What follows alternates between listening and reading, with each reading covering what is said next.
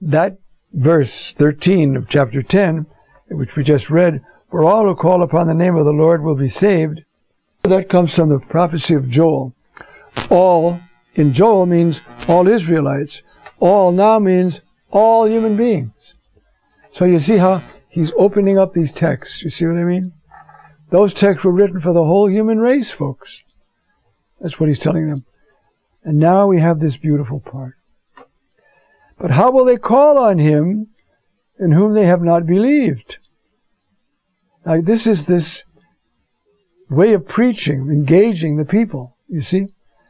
But how will they believe in him in whom they have not heard? And how will they hear without a preacher? But how will they preach unless they are sent? You see as it is written, how beautiful are the feet of those who bring glad news of good tidings. You know that text. How beautiful on the mountains are the feet of him who brings good news.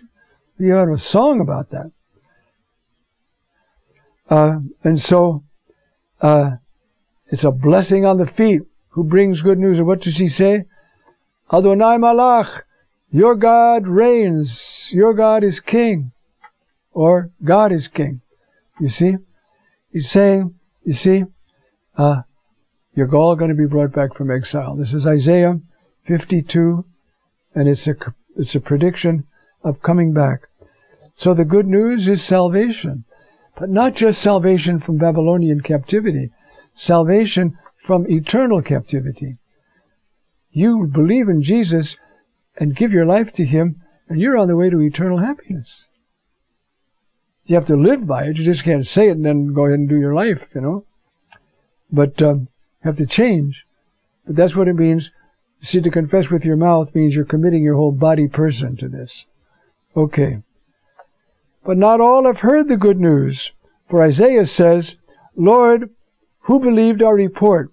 That's Isaiah 53:1, where he's starting this text about the suffering servant. You see, he grew up like a sapling. He was misshapen. We turned our faces from him. It was our sufferings, and he bore them, our sins, and that text. Who believes us? And so by just evoking that line to people who know the Bible, he's saying, you missed it. That Jesus, who looked so ugly and beaten up and a failure on the cross, he's the Savior. That's where God shows forth his justice. He's faithful to his promise. And now he's able to make us all have a good and the right relationship to him and be just. Who believed our report? You see what it means in this context. So people who know the Tanakh, know the Old Testament, they're following these arguments because they're putting all these texts back in their context. We have people do that. Unfortunately, not many Catholics know the Bible that well, but a lot of Protestants do. They hear that line, it rings because they know the context. Well, we're getting better, folks. We're getting better as the priests preach more from the Bible and people are encouraged to read the Bible. They are getting better with the Bible. That's why that whole synod was on the Bible, on Verbum Domini. And after having given that one, the next synod is on evangelization. If you've got something to say, go out and say it. But first, have something to say. Study, read, pray. Let the Word of God penetrate your mind. That's what he's saying. Okay. For faith is from hearing. Somebody's got to tell you about this, you see? Hearing from the Word of Christ. Not just hear anything. Hear the Word of Christ. But I say, have they not heard? On the contrary, their voice goes out, he's quoting again, their voice goes out to the entire world, and their words to the limits of the earth. Now, what is he quoting there? You recognize that? That's Psalm 19. O Lord our God, how wonderful is your name in all the earth. And it starts to talk about the heavens. And you say, well, now, just a minute. I mean, the heavens are not the apostles, or the apostles are not the heavens. Well, first you have to know how that was understood among the Jews themselves, you see. It's all of nature proclaiming God, you see. Okay. The heavens declare the glory of God, and the firmament proclaims his handiwork. Day pours out word to day, and night imparts knowledge to night. Okay? Through all the earth their voice resounds. What's that? You see, right after this comes all this section about the sun. He pitched a tent for the sun. He runs like a giant to run his course. It's the wonder of creation which reflects the wonder of the law. Because starting in verse 8, the law of the Lord is perfect, refreshing the soul. So this the heavens declaring the glory of God, that's declaring the glory of the law. Because it's the same word that made the heavens and made the sun run like a giant across the sky. That's the same word that's talking to you, and that word is the law, and it's perfect. Did you follow that? You see the way they're thinking. And so now he says, you see, their voice goes out to the entire world, and their words to the limits of the earth. Not the Torah, but the preaching of the apostles, which is the fulfillment of the Torah. It's not another law, it's not something else, it's the full flowering of the Torah. And the apostles are out proclaiming it, you see? So, they've heard. But I say, did not Israel understand? Then first Moses says, I will stir you to jealousy through a non-people. By a senseless people, I will stir you to anger. Now, the Hebrew text says, I will stir them, meaning the people. This is important, you know. When I was working in Israel, and we had a prayer group of Palestinians, I said, one of your jobs is to love each other so much, and to love the Jews so much. But they say, what have they got? Jews are very perspicacious. What have they got that we don't have? They got this love. They even love in us. I could tell you a story. We were having an interview, and this young Baptist preacher, Palestinian, was talking. And there was, in the back row, there was a whole bunch of Israeli newsmen.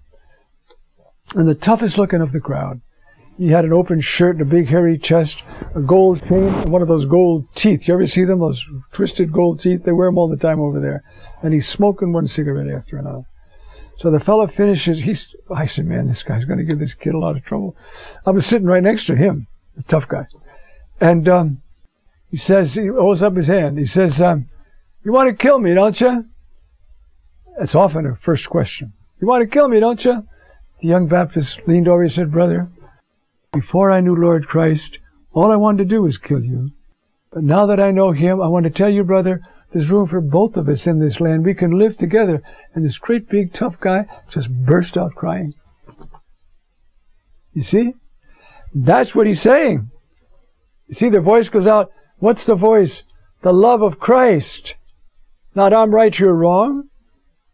I'm just as wrong without the voice of Christ as you are. Okay?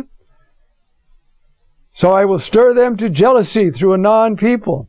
So I used to tell the Palestinian prayer group, be so loving among yourselves and so loving to the Jewish people that they're jealous. What have they got? See how that lovely response of that young Baptist preacher, how it touched the heart of that Israeli newsman? That's the way to preach. You see? Israel is emboldened and says, Isaiah, in another part of the prophecy of Isaiah 65, I was found by those who were not seeking me. I showed myself to those who were not inquiring. Isn't that beautiful? Folks, that's us. Not only because we're all mostly descended from Gentiles, but in our own life. God came and talked to us. God changed us. And if he hasn't, you go right now and knock on his door and say, please change me. He'll change you. You see, it's saying, you see, I was found by those who weren't even looking for me. How many people can tell you that? I tell you the story of a very famous man, Raniero Cantalamessa. Very good, devout, holy priest, Capuchin. And he was up in Milano, and there was a big conference going to go on in the Kansas City Chiefs football stadium in 1977 over in Kansas. So a couple of the women got together and paid he did not want to go. To this big charismatic dude over there, he was not interested at all. So he sat way up in the back to watch the whole thing, you see. And so he was not inquiring after it at all, you see. So it was nice, you know. And the next day he went to one of the charismatic community. He was going to be honest about it. He was going to visit, you know. Now he's inquiring a little bit. So he went to New Jersey. And they just shot from the hip. They said, "You want us to pray with you for the baptism in the Spirit?" He said, "Yeah, why not?" You know. So they prayed over him. And the next morning he's leaving actually to fly down to my community. And he's on the plane, and he says, "You know, as I thought, nothing happened." Then he opens up his breviary to start praying, and the words just jump off the page. They're full of life and light, depth and meaning. And he says, something happened. That's how he first knew it. You see? And so, I was found by those who were not seeking me. Well, Raniero was seeking. I'm not comparing him, but it's God's initiative. I know how many times at those big rallies we used to have, a guy would go to accompany his wife. He wasn't interested at all. Those great big football stadium things. So he would go, and after story after story, I'm sitting there with my wife. She's praying away. I'm glad for her, and I'm sitting there. All of a sudden, my whole heart changes. My whole heart changes. And I start praising God. I never did that before in my life. I was found by those who didn't seek me. You see? The Gentiles were not looking for Adonai, but he went and found them first so they could find him. About Israel, he says, "All day long I stretched out my hands to a disobedient and contentious people. Why don't you believe me? I'm your God. Why don't you come to me? I'm your God." You see? Now you notice how he's weaving all this together to make this story, to make this. He sees all of this is there in the Tanakh. It's all there in the Bible. The principle that these people say they're looking for me, but they're not obeying me. These people aren't even looking for me.